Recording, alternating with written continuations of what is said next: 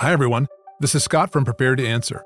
I want to share some news with you about an exciting new resource that we've created called So Much More Than Sex. It's no secret that the subject of sex is one of the biggest concerns for young Christians today. That's why we've created So Much More Than Sex for senior teens and young adults. It's a 4-part video series, complete with notes and discussion questions that you can do with your young adults class, small group, or even on your own.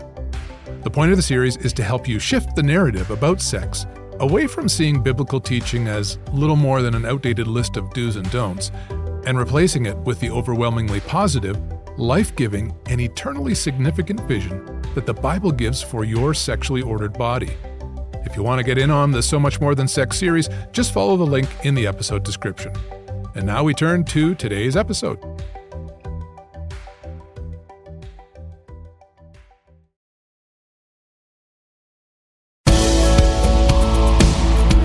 The following is a presentation of Prepared to Answer, a ministry devoted to seeing a new generation of Christians experience life transformation through a renewed mind by teaching them to think like Jesus. John 3:16 is arguably the best known verse in the Bible. It shows up on signs, cards, posters, billboards, t-shirts, and even at football games. Martin Luther referred to it as the heart of the Bible, the gospel in miniature. Its words are a delight for saints and solace for sinners. It says, "For God so loved the world, that he gave his one and only Son, that whoever believes in him shall not perish, but have eternal life." But could it be that, for all its familiarity, we've been blinded to its meaning? As a pastor, I learned what I thought was a clever way to illustrate the meaning of John 3:16. I would stand at the side of the pulpit, stretch my arms out wide, and say, Jesus' outstretched arms on the cross was God's way of saying that he loved us this much, giving my arms a little extra stretch for emphasis. But is that what John 3:16 is really telling us? Turns out that I was making the mistake that many make about the meaning of one little word, so.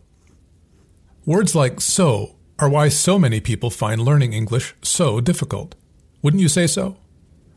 In most English Bibles, John 3:16 begins like this, "For God so loved the world." Read this way, there are two possible meanings. One is for so to mean the extent or amount of God's love for the world, as in the Message paraphrase version of the New Testament, which says, "This is how much God loved the world. He gave us his one and only Son." The second is for so to mean the manner or way that God loved the world, as in the New Living Translation, which says, "For this is how God loved the world. He gave his one and only Son." So, which is it? The answer is the latter. The Greek word hutos, translated so in English, actually means thus or in this manner. And yet most Christians have grown up being taught that John 3:16 is telling us how much God loves us. But then hey, does it really even matter? It might not seem like a big difference, but the meaning of so will completely change the way that you read, understand, and are impacted by John 3:16. And here's why. When we read, God loved the world so much, our focus is immediately put on us. It makes the Father's motivation for sacrificing his Son the amount of his love for humanity, as if he simply could not do without us and would do anything to get us back. This idea has even crept into our music, like Hillsong's "What a Beautiful Name." In an otherwise wonderful worship chorus, the one line I can never bring myself to sing is this, "You didn't want heaven without us, so Jesus, you brought heaven down." The biggest problem with this idea is that it's not in the Bible. What's more, it completely reverses the truth of the gospel. It wasn't our worth that brought Jesus down. Rather, his coming down brought us our worth. And this difference is no small thing, especially in our idolatrous culture of self-love. One of the greatest lies is that God needs us. He doesn't. That idea is the heart of all false religion. God doesn't depend on and needs nothing from his creation. This was the Apostle Paul's opening correction to the Greeks when he brought the gospel to them in Athens. He said, "The God who made the world and everything in it is the Lord of heaven and earth, and does not live in temples built by human hands. And he is not served by human hands as if he needed anything.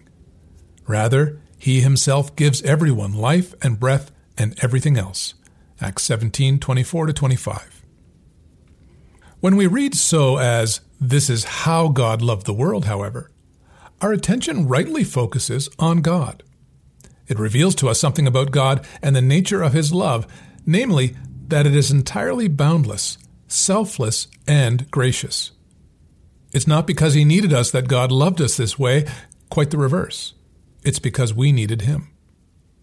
The Father's motive for sending Jesus was actually his love for the Son and his desire to glorify the Son.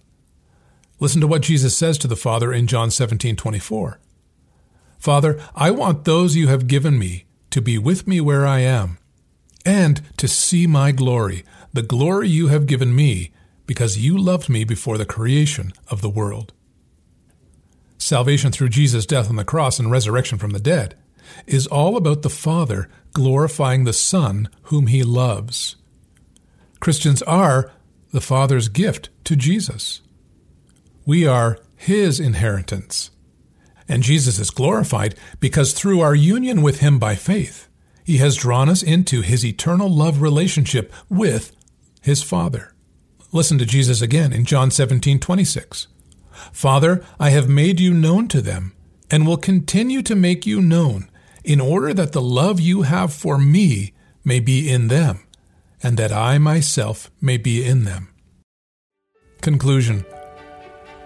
I hope this breathes some fresh life into John 3:16 for you. The wonder of the gospel is in the nature, not the amount of God's love. By giving his Son, God has shown his intention to make you his child. He wants to love you with the same love that he has for Jesus. How can this be? Because this is the way that God loves. What a powerful gospel. What a glorious Savior. What a difference one little word can make. The preceding has been a part of the recording ministry of Prepared to Answer. For more resources to help you become more confident in living out and defending your faith in Jesus Christ, visit us at www.preparedtoanswer.org or on Facebook and Instagram at Prepared to Answer. Thanks for joining us, and may the Lord bless and keep you.